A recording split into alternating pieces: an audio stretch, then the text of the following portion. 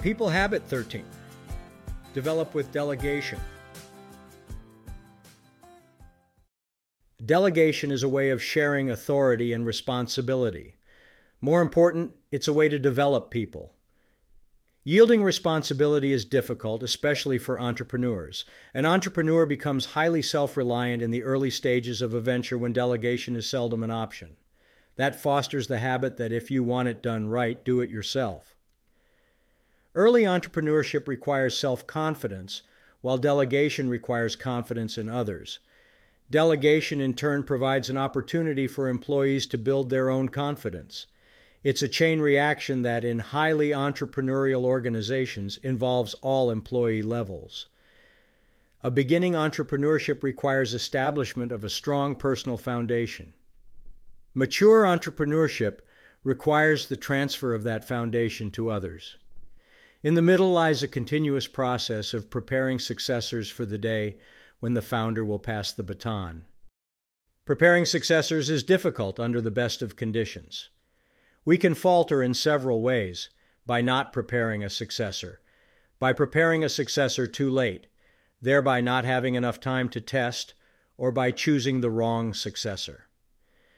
Each phase of the entrepreneurial cycle is difficult, but for most entrepreneurs, providing for succession is difficult with a capital D. The MBA in delegation? To Doug Tompkins, co-founder of Esprit de Corp, MBA means managing by being away. I like that. Unquestionably, entrepreneurial successes are created when leaders have the courage to hand the steering wheel to prepared associates, then get out of their way. While enlightened delegation focuses on developing talent rather than reducing the founder's workload, delegation does have the clear benefit of allowing the entrepreneur to graze in other pastures. Unless retirement is closing in, the true entrepreneurial leader uses the flexibility to learn, explore, and prepare for a new frontier. Delegation is an absolute requirement for an entrepreneurial achiever who wants to create considerable wealth and who occasionally makes an entrepreneurial mark in more than one industry. The road to that level of entrepreneurial contribution has only one route, a route that travels through delegation. Here are 8 necessary steps in effective transitional delegation. 1. Prepare a strategic plan annually. It contains the organization's guidelines, goals, and objectives for the coming year. The plan should specify who is responsible for what and on what date. 2. Be accessible. The new leader needs the comfort of knowing you're available when needed. 3. Broaden the feeling of ownership. References like my company are inappropriate. The most desirable type of ownership is the pride of feeling like an owner, and is created through empowerment. 4. Endow the new leader with at least as much authority as responsibility. 5. Create pay incentives that match the job description.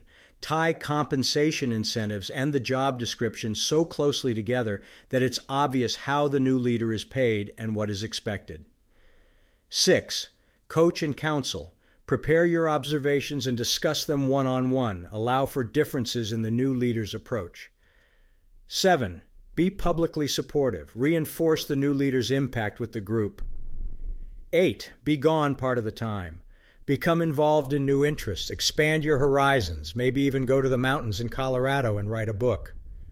Renew the entrepreneurial juices while letting the new leader run the show without you.